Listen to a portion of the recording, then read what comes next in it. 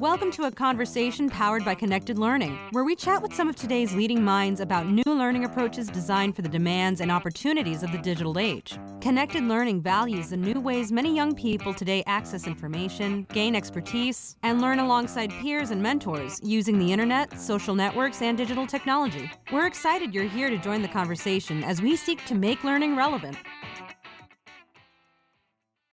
Hi, everyone. This is John Baraloni, Community Manager for the Connected Learning Alliance. Today, we're talking with Buffy Hamilton about connected learning and specifically her experience with and insights on how connected learning and libraries are related. Hi, Buffy. Hi. You all might know Buffy as the unquiet librarian, whether from online or from her time as a secondary English teacher and the lead librarian of the Unquiet Library at Creekview High School. She's currently a school librarian at Norcross High School in Atlanta and was formerly the learning strategist for the Cleveland Public Library as well.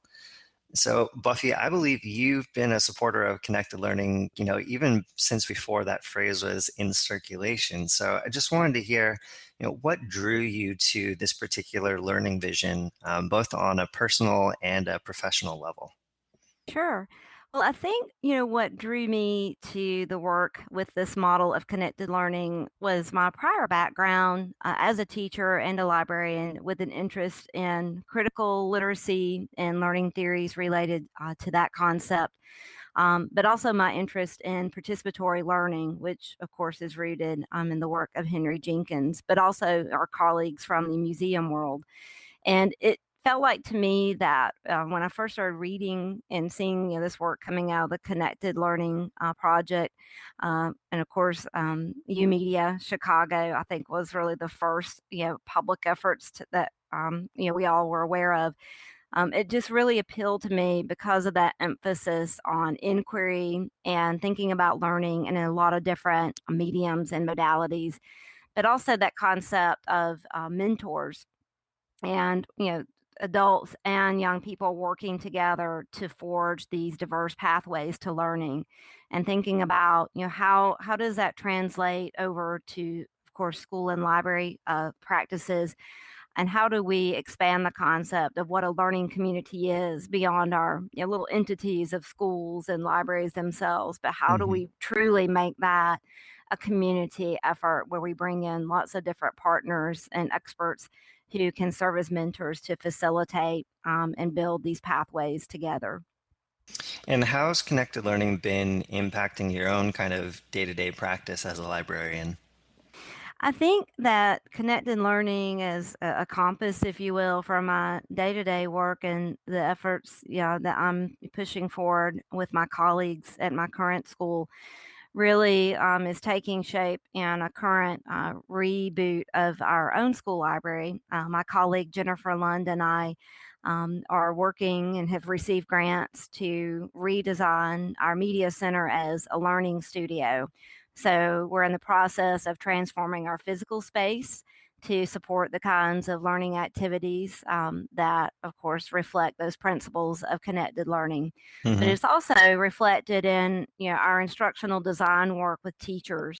And that perhaps is where things become a little bit more challenging as we try to negotiate the tensions that our classroom teachers feel in pressures with standardized testing and curriculum maps and things that tend to standardize the learning experience rather than individualize it, and helping our faculty find ways to disrupt those pressures, but do so in a way that I think still helps them feel that they're meeting those mandates, but yet honoring the needs of their learners at the student's point of need.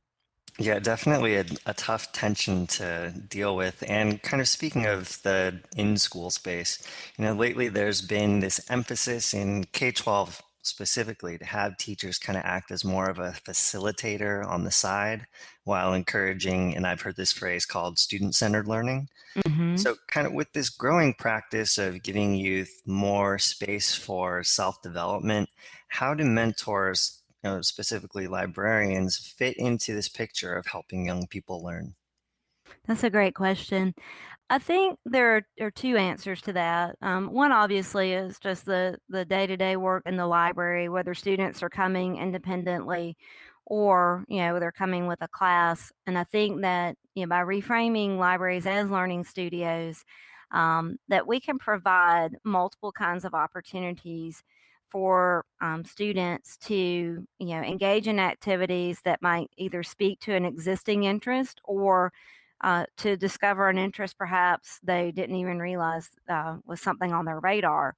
So in that way, that's actually very liberating because you're not constrained, by a lot of the things that classroom teachers deal with, and you can tap into that flexibility in your learning space to really support that interest driven piece of learning. But at the same time, you can be that catalyst then to bring in community partners or even other experts within our building, whether it's another student or another faculty member, to help again mentor and nurture those interests and to help grow that expertise and celebrate that. So I think that's one way that librarians and library spaces can really elevate this model of connected learning.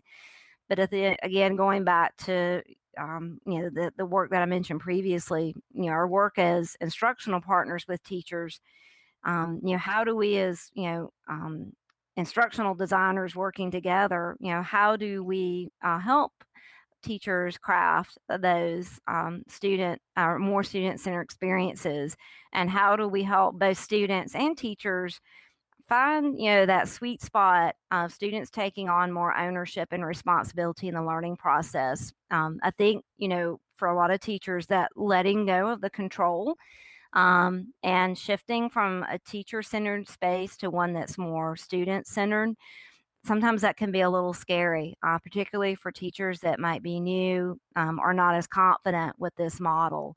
So I think that's one way that we can be that partner to make that transition, that shift, a little less overwhelming and a little less scary, if you will. Sure, it makes sense. And you mentioned YOUmedia a little bit earlier, and you mentioned kind of these unique opportunities that libraries have.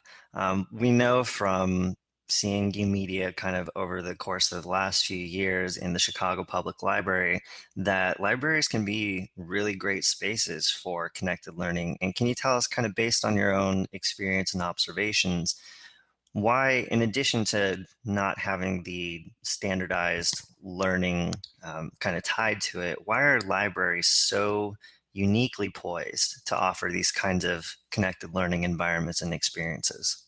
Sure. Well, I think whether we're thinking about a school library, a public library, or an academic library, I think you're seeing more libraries embrace this concept of acting as what Brian Matthews at Virginia Tech calls incubation hubs, places where ideas can be nurtured, ideated using design thinking, and then go through that incubation process to bring them to life and really work through this, continuous discursive cycle of building and learning and assessing different types of learning opportunities.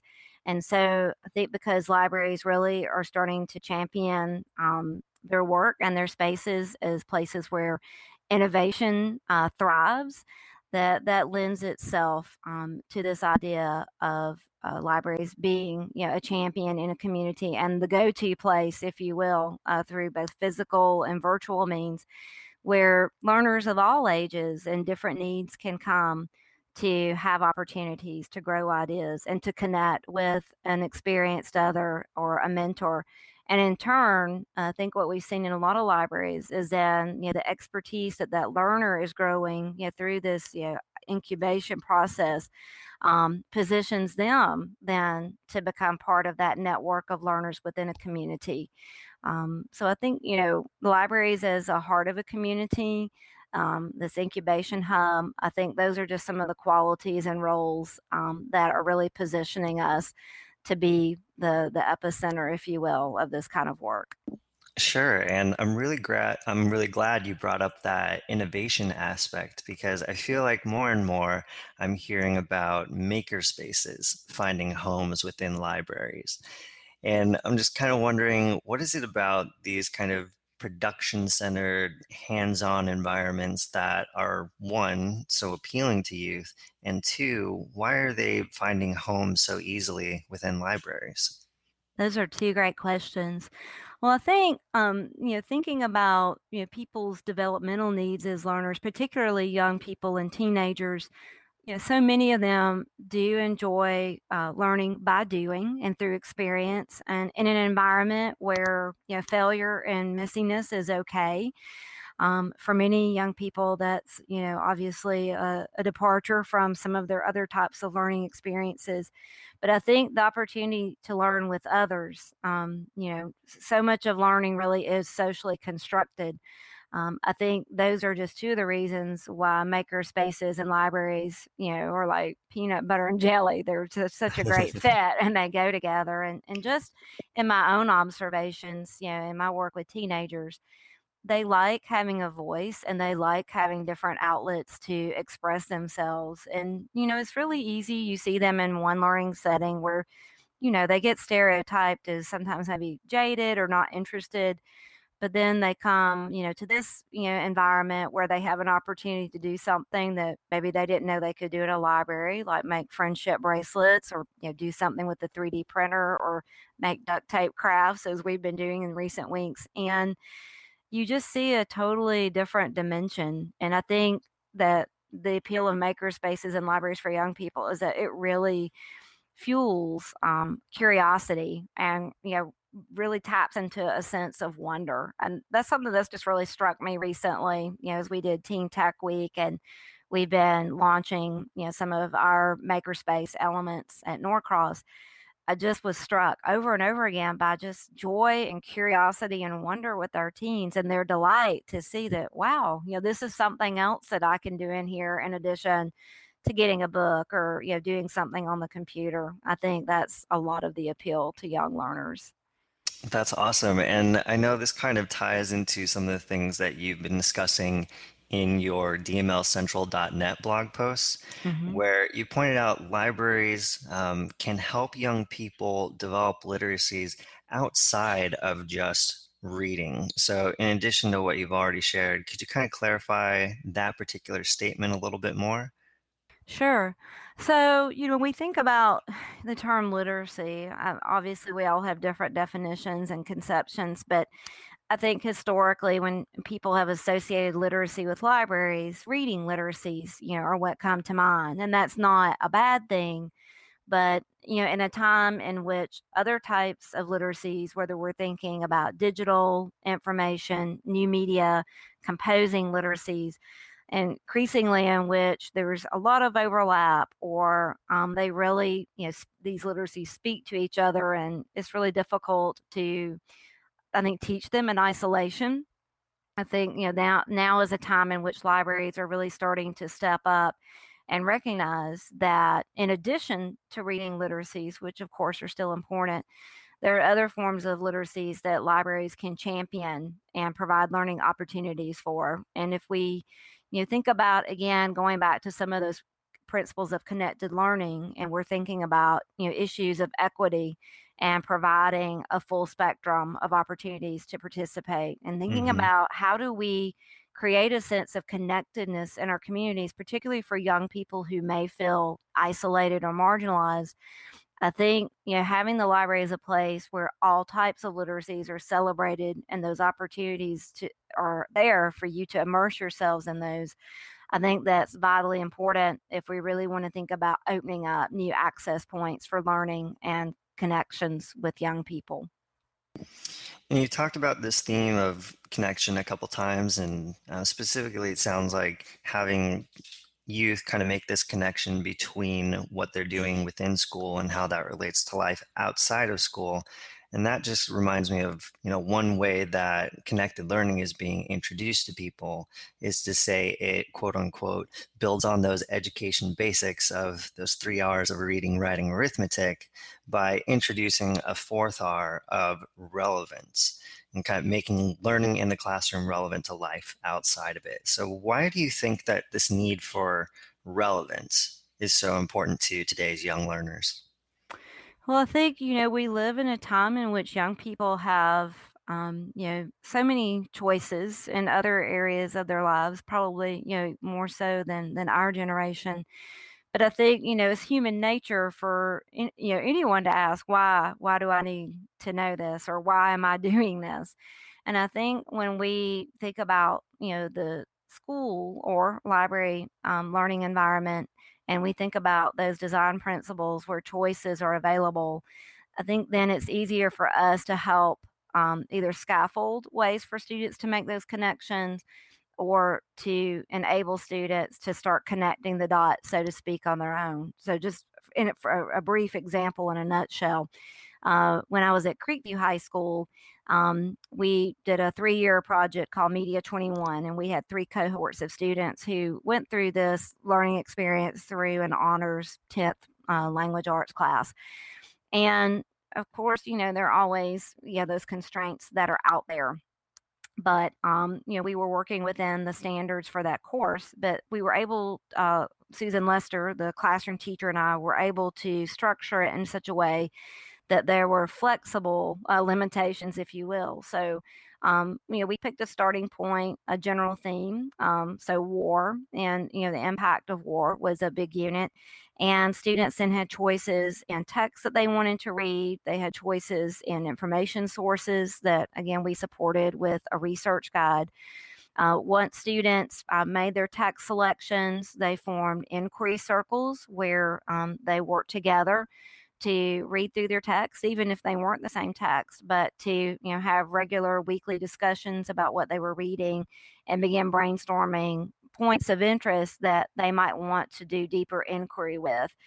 And that then led them to developing their own research questions, their own research proposals.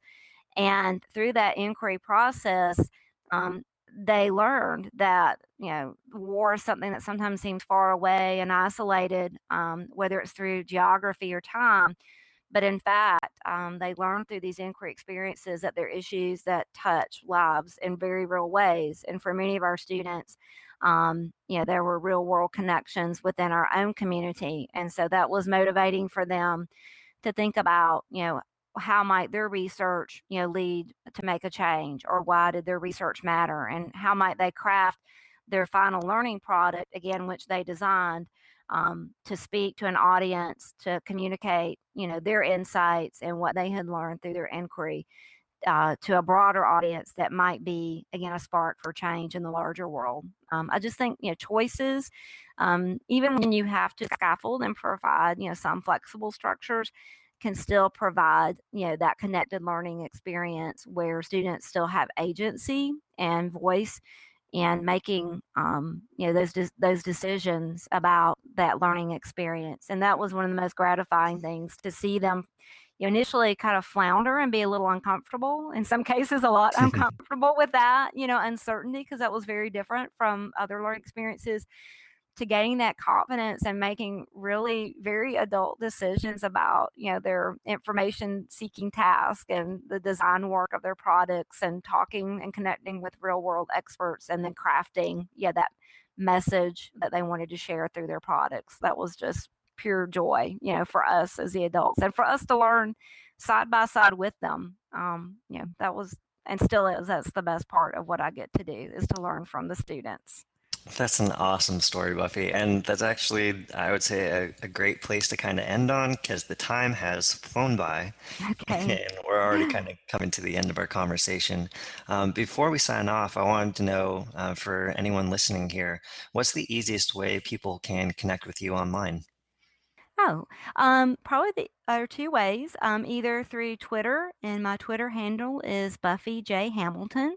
I'm pretty active in that space, but I'd also invite people to connect with me via my blog, which is theunquietlibrarian.wordpress.com. All right, great. Thanks again for chatting about connected learning with us, Buffy. Okay, thank you.